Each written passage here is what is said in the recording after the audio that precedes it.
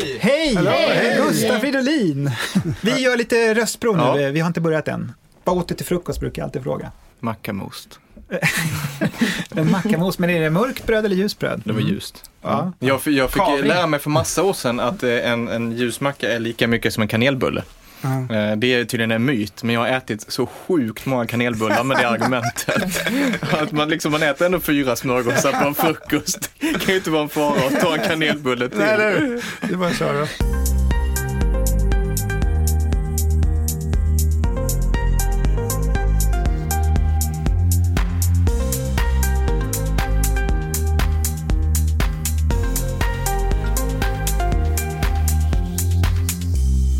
Hej, det här är Digitalisterna. Jag heter Kjell Eriksson och det här är Daniel Stark. Och det här är en podcast från Telia Företag. Och idag så ska vi äntligen prata om det här med att lära sig saker. Ja. Och också att kunna kanske använda den digitala tekniken till att få en bättre utbildning. Ja, har du lärt dig någonting nytt, Kjell? Ja, alltså när det Sista gäller, tiden. jo det har jag gjort nu. Ja, för sig, jag har hållit på ett tag, men det är verkligen någonting som jag har lärt mig via den digitala vägen, nämligen att spela dragspel.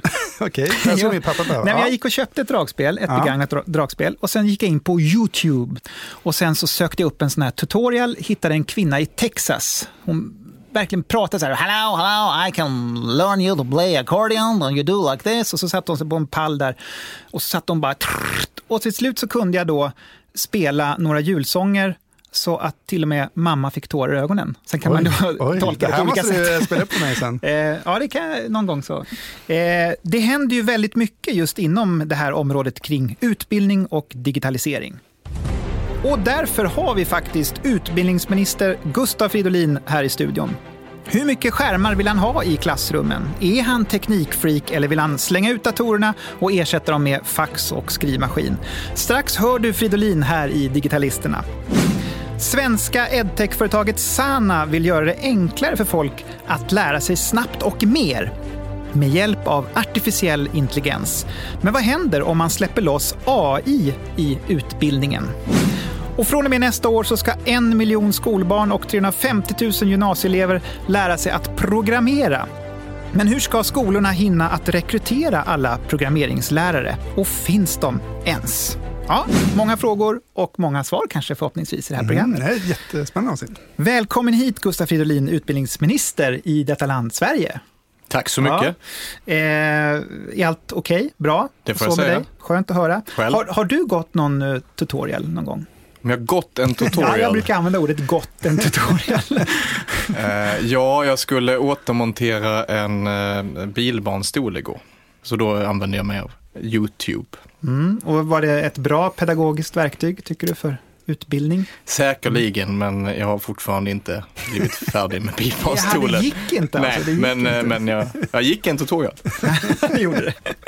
Det är skönt att veta att vår utbildningsminister har gått en tutorial. Ja. Känns tryggt och säkert. Vid din sida här också välkommen Janni Jeppesen som är vd för Swedish EdTech Industry. En organisation som bland annat vill lyfta fram nya företag som utvecklar tekniklösningar för hela utbildningssystemet. Både grundskola och högre utbildningar.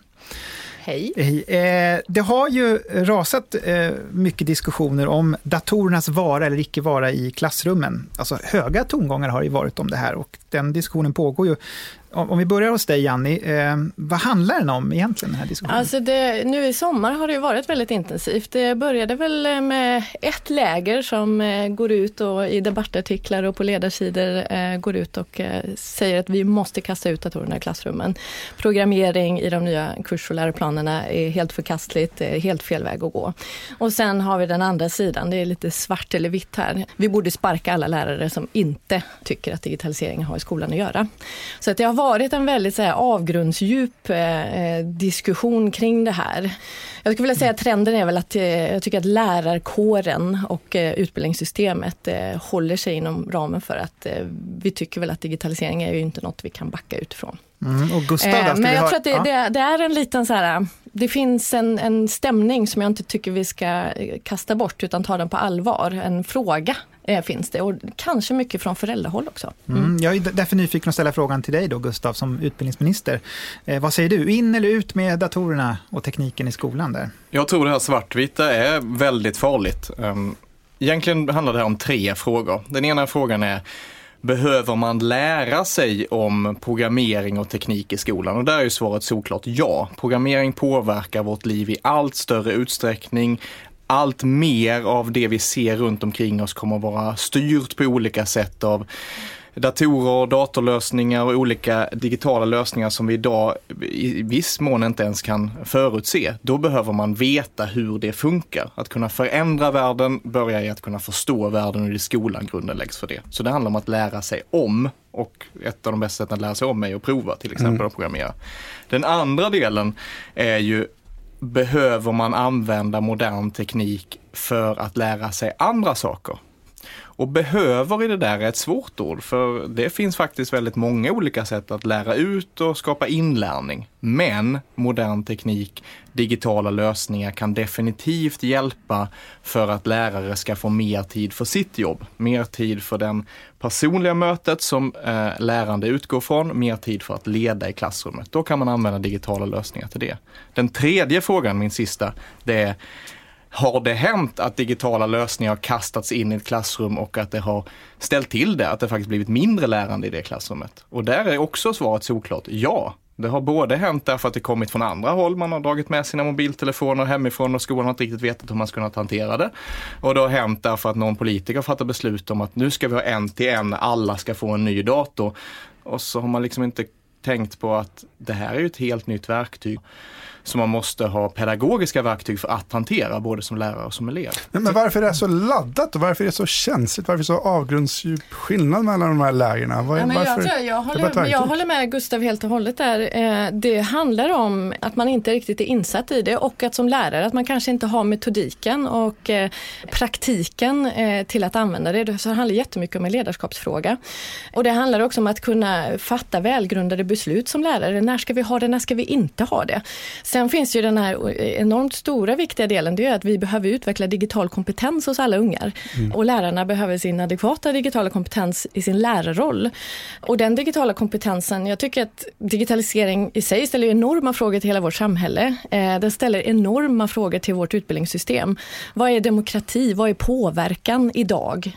Och definitivt så ställer den frågor till oss om hur ska vi lära oss att bli människor, brukar jag säga. Sen finns det ju en ingrediens i varför det blir så laddat som jag tycker är bra. Och det är att som lärare i en bra, modern svensk skola så ska man stå upp för att det som sker i klassrummet ska bygga på vetenskap och beprövad erfarenhet.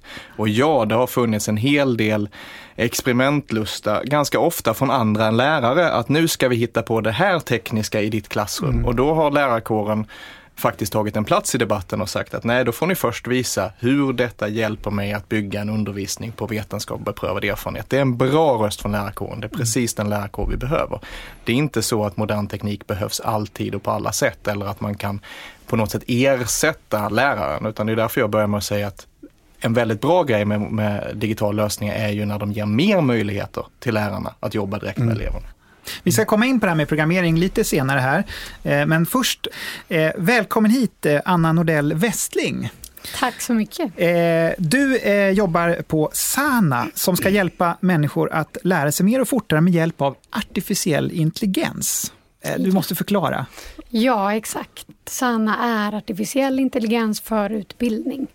Och då kan man ju direkt fråga sig, vad menar vi med det? Så Sana är, ska man säga, Sana är som en robot eller en... Ja, Sana är teknologi som då är abstrakt, så det går inte att ta på den. I molnet finns Sana. Ja. Finns det är viktigt Sana. Ja, det är viktigt. Ja.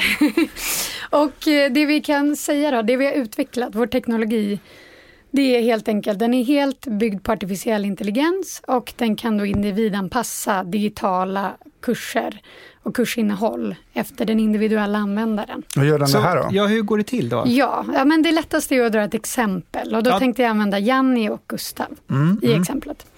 Så att Janni och Gustav ska lära sig bli ännu bättre på spanska och plugga spanska.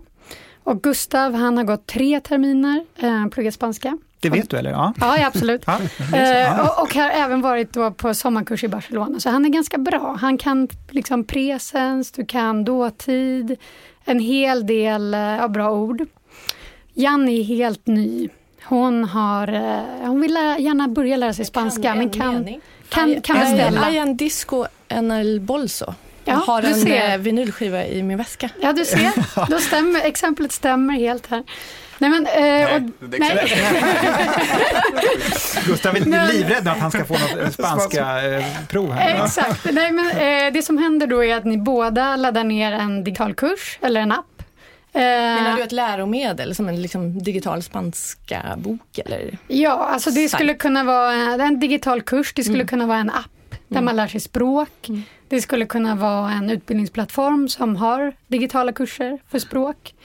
Så ni laddar båda ner samma kurs, och det som händer idag är ju att ni båda får precis samma kurs egentligen och börjar traggla med den och får samma frågor och samma innehåll. Och den ser precis likadan ut, och det tar väldigt lång tid i de fall som kursen ens börjar anpassa sig efter den nivå ni är på. Men det som händer, och det fiffiga med vår teknologi med Sana, om man integrerar Sana i den här då spanska digitala kursen som ni läser, då börjar kursen väldigt fort att individualiseras. Men hur vet Sana det här då? Hur vet Sana hur mycket spanska man kan då plötsligt? Ja, det låter nästan lite läskigt ju. Ja, men exakt. Men det Sana kan kartlägga är vilken kunskapsnivå är den här individen på inom det här ämnet. Finns det några kunskapsglapp som vi behöver täppa till för att gå vidare? Hur vet den det här då? Hur förstår den det här? Ja, men, jag ska bara säga vad den vet och sen berättar jag hur den vet det. Ja, och sen även sånt som vilken tid på dygnet verkar den här personen lära sig bäst, och även då vilken typ av innehåll och kombinationen av innehåll optimera lärandet för den här individen. Aha. Och hur vet Sanna det här? Precis, nästa fråga. Hur vet den att Gustav vill plugga på nätterna? Ja, men exakt. Det? Ja. Ja, det vet man ju inte, men man kan ju se att Gustav lär sig bättre på nätterna. Då om Gustav pluggar både på nätter och på dagar. Stämmer det här, Gustav, att du brukar läsa mycket promemorior och sånt på nätterna? Eller? Det gör jag. Jag är dock inte säker på att jag alltid lär mig bäst när man ligger där bredvid barnsängen och det precis har somnat. Men då skulle Sanna i så fall uppmärksamma det, eller hur? Ja, då skulle Sanna men exakt. Så, så som det fungerar idag har vi tillgång till data från 70 miljoner studenter, hur de tar sig igenom olika utbildningskurser. Och det vi gör är att vi tränar våra algoritmer på all den här datan, all information kring hur de här studenterna tar till sig olika typer av material och frågor och lärandet. Och dessutom finns det ju data kring då vilken tidpunkt på dygnet och alla möjliga andra faktorer. Och alla de här studenterna, var kommer de ifrån då? Hur har ni fått tag på dem? Ja, alltså vi jobbar ju med olika digitala utbildningsplattformar. Alltså olika appar och tjänster som jobbar med utbildning då, alltså som erbjuder utbildning. Exakt, så det kan dels vara digitala plattformar som finns i skolorna, i klassrummen, som då skolorna har köpt in. Eller det kan vara lärande som sker på bussen i en app. Och vad är då det bästa med Sana som man då kanske inte har om man inte hade haft då den här artificiella intelligensen? Jag tycker nog att det absolut bästa är dels att det går att individanpassa kurser så att man verkligen når optimal kunskapsnivå för varje student och inte bara lär sig kollektivt. Det frigör ju också möjligheten för läraren att efter att vi har suttit liksom på egen hand och lärt oss, tagit till oss det vi traditionellt gjorde i en bok, i en digital plattform, att man då kan säkerställa, men vänta, alla elever har tagit till sig det här och är på en viss kunskapsnivå. Det finns ju en del som också höjer lite varningens finger för AI och man tänker på Terminator-filmen eller att det här skulle bara leva sitt egna liv och kanske lära ut någonting helt annat eller så. Finns det en sån risk med? Ja, AI är ju väldigt debatterat kring det här, men det vi kan se är ju att just AI för utbildning har ju inte den här problematiken. I och med att all den information som vi använder oss av är ju krediterad och det är kurser som är helt krediterade och informationen är helt korrekt. Så att det är ju svårt att liksom sprida fördomar och förstärka dem i kursmaterial helt enkelt som som är korrekt. Gustav, ser ni det här i skolan? Ser ni AI? Vad tycker ni om det här? Vad säger Annie och Jag Gustav? ser det som en fantastisk möjlighet att få mycket mer data och ta tillvara på den datan som vi redan i våra digitala tjänster har, men som vi inte använder i den utsträckning. Man kallar det learning analytics på skolspråk. Där tror jag att vi har jättemycket data att använda oss av, dels i vår praktik när vi analyserar vad vi ska göra ute i skolorna, men också som ett underlag till forskning när det gäller vissa avgränsade delar. Och sen om det finns en fara så behöver vi beställa kompetens. Det är vi som ställer spelreglerna för vad tekniken, vi människor sätter spelreglerna för hur tekniken ska få lov att ta form i vårt samhälle framöver. Så att det är vi som sätter spelreglerna för vad den ska få lov att göra. Gustav, vågar du släppa loss AI i skolorna? Ja, men den där stora diskussionen är ju jätteviktig, att just också då sätta spelreglerna. Där tror jag att tekniken går ju ofta så långt före politiken. Så där finns verkligen en debatt att ta om integritet, om hur som inte blir minst viktig när tekniken mer och mer kommer in i det offentliga. Men till det rent praktiska lärandet, när man använder, det här är ju jätteintressant, och kan det användas på ett sådant sätt så att det blir mer tid för läraren att leda, mer tid för läraren att vara med elever, då fungerar det bra. Finns det en idé om att det här ska ersätta läraren, och då kommer det fungera mindre bra. Och det är av två väldigt tydliga skäl. Det ena är ju att så länge vi tänker oss AI som någonting som inte är helt självstyrande utan någonting som faktiskt ska svara på våra önskemål, så är det någonting annat än lärarrollen. För lärarrollen handlar ju också om att ibland säga åt vad som ska hända. Att faktiskt styra och leda. Det är väldigt svårt att se att det skulle tekniken kunna göra. Det andra, det är ju att lärande är ju inte bara en individuell process. När vi går från en tutorial till skola så går vi också in i lärande som en social process. Och då handlar det ju om att inte missa till exempel en sån sak som att vi ligger på olika kunskapsnivåer. Det kan just vara det som ger förutsättningar för lärande. Man brukar beskriva att man sällan lär sig någonting så bra som när man ska försöka lära någon annan det. Och det där är ju någonting som kloka lärare ofta använder i klassrummet. Att faktiskt se till att man får den sociala samspelet med en elev som ligger lite före och en elev som har lite svårare. Därför att då stärks båda. Och det tappar vi om vi sitter med vår AI hela tiden. Hur mycket jobbar ni med, har ni forskning eller tittar ni på just machine learning och den här typen av AI aktivt, eller är det någonting som kommer till utbildningssektorn och skolväsendet, skulle jag säga? Det börjar bedrivas en del forskning. Vi har haft en väldig utmaning i Sverige, även utbildningsforskningen internationellt, att den har varit ganska långt ifrån det praktiknära. Det håller nu på att ändras. Så att både när det handlar om hur vi lär oss med digital teknik och sådana saker som hur kommer det sig att vi lär oss läsa på ett helt annat sätt när vi läser från en bok än när vi läser från en skärm, och vikten av bokläsande. Där börjar vi nu få väldigt mycket mer forskning, därför att forskningen har tagit ett steg in till det praktiknära, och det är väldigt bra. Det vill jag jättegärna. Som före detta rektor så jag känner mig ganska starkt hemma i skolvärlden, och där tror jag att för där ligger ju den forskning och vetenskaplig grund och beprövad erfarenhet kopplat till att det händer så himla mycket hela tiden. Hur ska vi kunna veta? Vi har också skolforskare som faktiskt inte håller med varandra, så det är väldigt svårt för oss skolfolk att förhålla oss till vad är det vi ska lita till, och vågar vi prova nytt?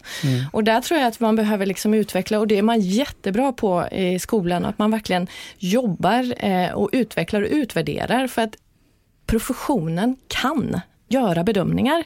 Vi får inte glömma att läraren är legitimerad och kan göra bedömningar om vad det är som fungerar och inte fungerar. Och vi måste låta någon typ av autonomi stanna där. Det vill jag säga så. Och jag tror att där behöver vi skapa förutsättningar för att våga prova och avfärda och testa och vidareutveckla och så. Det tror jag vi behöver, att frigöra lärartid och frigöra och skapa en sån starkare kultur av det. Det skulle jag vilja säga. Men verkligen, det handlar om att gå ifrån läraren som någon som blir forskad på till någon som faktiskt beforskar det man sysslar med. Nu måste vi prata lite om programmering, för det ligger ju bakom också. Sanna till exempel är ju programmerare, antar jag. Visst är det så. Och nu är det dags alltså att det ska bli programmering på skolschemat, vad jag förstår. Gustav. Och kommer det här bli bra nu, Gustav? Ja, vi gör nu en uppdatering av flera olika kurser och ämnesplaner, både i grundskolan och gymnasiet, som bland annat innebär att programmering blir en del av flera ämnen. Det innebär också att man skriver in, vilket jag tror de allra flesta inser självklart, digital källkritik i samhällskunskapen. Så det är en hel förändring som handlar om att hur digitaliserar vi våra kurser och ämnesplaner. Och det kommer att också funka så att säga där ute i verkligheten. Vad tror du, Janni? Där? Jag tror att det är en enorm utmaning och där tror jag att det finns mycket frågetecken om hur ska vi lyckas och få så många lärare till att få förståelse för datalogiskt tänkande och programmering. Det är framförallt mattelärare och tekniklärare som får in det här i sina kursplaner. Och det är en jätteutmaning. Vi har redan en ingenjörsbrist ute i näringslivet. Där finns det nog lite frågeställningar och oro ute i skolorna. Också kring hur kvaliteten då kommer bli kring de här sakerna. Kan vi inte vända på, kan inte eleverna lära lärarna? För det är väl de som kan... Lärarna kan pedagogiken, men det känns som att det finns rätt många unga som är rätt duktiga på det här. Så kan man inte göra tvärtom? Det har faktiskt förekommit på flera skolor, bland annat i Kramfors så blev det så på en skola att man satte liksom då lärarna faktiskt i skolbänken. Säkerligen, med problemet som vi står i och anledningen till att de här besluten är så viktiga, det är ju att vi inte har tagit ett nationellt grepp förrän nu. Det har ju lett till att jämlikheten har minskat, att vi får ett växande digitala klyftor där om du får med dig den kunskap jag behöver för livet avgörs av vilka mina klasskamrater är, vilken lärare jag får, vilken skola jag går på, vilket engagemang som finns för detta där. Och det är ju därför det är så viktigt att göra ändringar i läroplanen. Det är ju inte så att en ändring i läroplanen är ett magiskt trollslag som till nästa läsår ger varje lärare den kompetens som behövs. Utan det här kommer att kräva fortbildning, att staten tar sitt ansvar för det, att kommunerna tar sitt ansvar för det. Hinner du det då, Gustav? Hinns det med det här? Det är 1 miljon elever plötsligt som börjar skrika efter algoritmerna. Ja, och man ska väl säga att det sker rätt mycket redan idag. Det är väldigt många skolor som ligger ganska långt fram med att jobba med programmering. Men det kommer att vara en utmaning. Staten kommer att behöva bygga upp fortbildningsprogram. Kommunerna kommer att behöva ta del av det och se till att det här görs.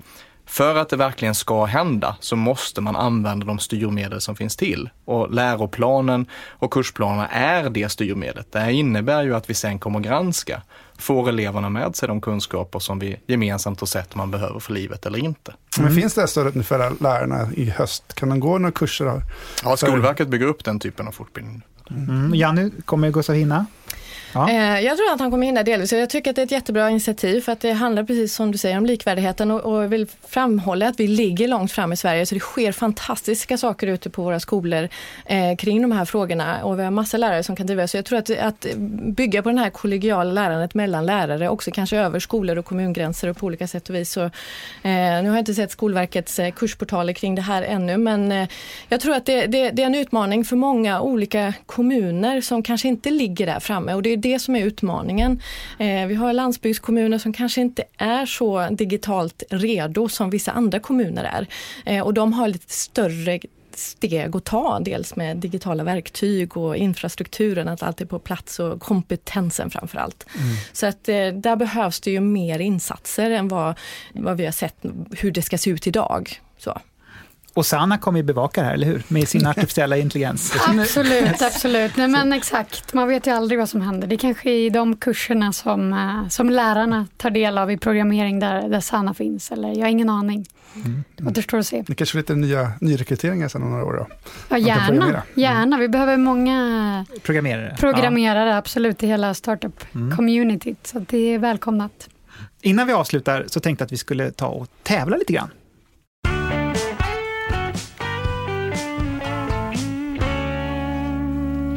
Och till den här tävlingen så behöver ni då varsin mobiltelefon och det har ni. Och ni behöver vara uppkopplade på internet på något sätt. Ni kanske bör ana vad det handlar om. Ni ser väldigt beredda ut på något sätt alla tre. Eller hur? De ser helt nästan som... De står liksom och ska springa ett 100-meters lopp och står så nervösa. Jag har skrivit en artikel om hur man lär sig att googla en gång i tiden. Aha, så du känner pressen? Ja, du känner pressen. Ja. Det är nämligen lite grann det handlar om här. Att, vi snackar ju utbildning idag och ibland måste man ju faktiskt kanske skaffa sig kunskapen på egen hand eller så. Är ni beredda då? Kommer första frågan här och då handlar det förstås om att googla så snabbt som möjligt. hur många trappsteg är det i Eiffeltornet när man ska gå upp där? Har du varit där uppe någon gång? Ja, det har det. Eiffeltornet. Hur många trappsteg alltså? Fast jag inte räknat dem faktiskt.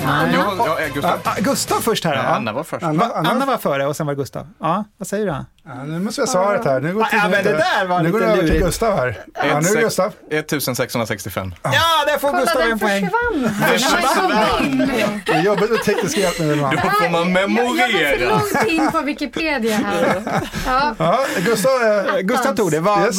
Vill ni säga lite grann hur det gick till? Vad googlar ni? Skrev ni bara in Eiffeltornet eller skrev ni Eiffeltornet trappsteg? Eiffel, och då kom det upp tornet och så bara snabbt på den. Och då såg jag det, men sen försvann Det står här. Det är inte 1792 som många fransmän påstår. Aha, du hittade till och med så mycket fakta där. Men hur gick det med för hon som är utbildat i googling då? Ja, Janni. Hur det gick för mig? Jag skrev ju hur många trappsteg finns det i Eiffel. Och så kan jag inte läsa ordentligt utan bra läsglasögon, så att det gick ut skogen. Ja, jag tänkte en ny taktik. Det är krossad också. Så. Ja, skärmen är också en liten skada. Vi har 1 poäng till vår utbildningsminister. Ja, ska vi ta då fråga 2? Jag vill att ni berättar vad meningen förvirring är början till visdom heter på esperanto. Det här är lite svettigt faktiskt. Alltså, förvirring är början till visdom. Förvirring är början till visdom. Ja, de har öppet. Vad heter det på esperanto? Ja, vi ska se en som vi har. Och de knappar. Lite och olika jag ser taktiker, att Gustav kör med båda tummarna. Han kör tum... Ja. Nu ska vi se. Tips. Jag är ju ganska förvirrad ibland. Det måste bli väldigt vist att känna. Till slut. Ja, då är jag Anna här. Anna! Okej. Anna får vi höra här då. Confuso estas la comenzo de sago. Ja, det är rätt. AI vinner. Vart är Vad hände med vad är Gustav vart är ni någonstans? Hangman. Nej, det var game recommendation. Ja. Du håller på med något annat. Läser du mejl från regeringen eller vad är det här nu då? Ja. Tredje frågan då. Nu ska vi kolla snabbheten här i tummarna och jag skulle vilja att ni smsar till mig. Och då skriver ni, hej Kjell, att tänka fritt är stort men tänka rätt är större. Och då håller jag min telefon här, ska se om vem som piper. Hej Kjell, att tänka fritt är stort men tänka rätt är större. Och här kan man ju verkligen avgöra, se vem som kommer Gustav fram först. lägger ner telefonen här. Gustav är Nu klar. fick jag ett sms och nu kommer jag till här.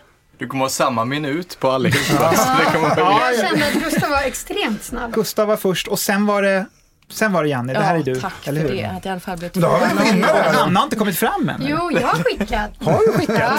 Till vem då? Skylla på operatören. Ja, exakt. Vilken Kjell. Så då är det alltså Gustav som tog hem det här. Ja, det är stort. 2 poäng. Det är inte för inte utbildningsministern. Applåd Nej, för utbildningsministern.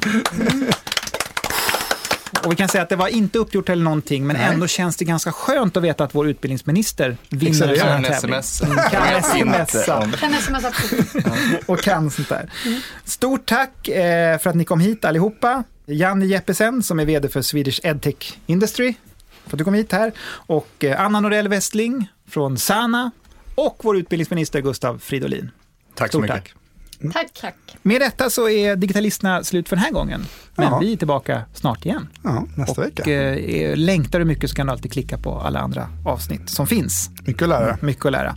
Digitalisterna är en podcast från Telia Företag. Tekniker Sandra Pettersson och producent Katarina Andersson. Jag heter Kjell Eriksson och du är Daniel Stark. Vi hörs. Hej då!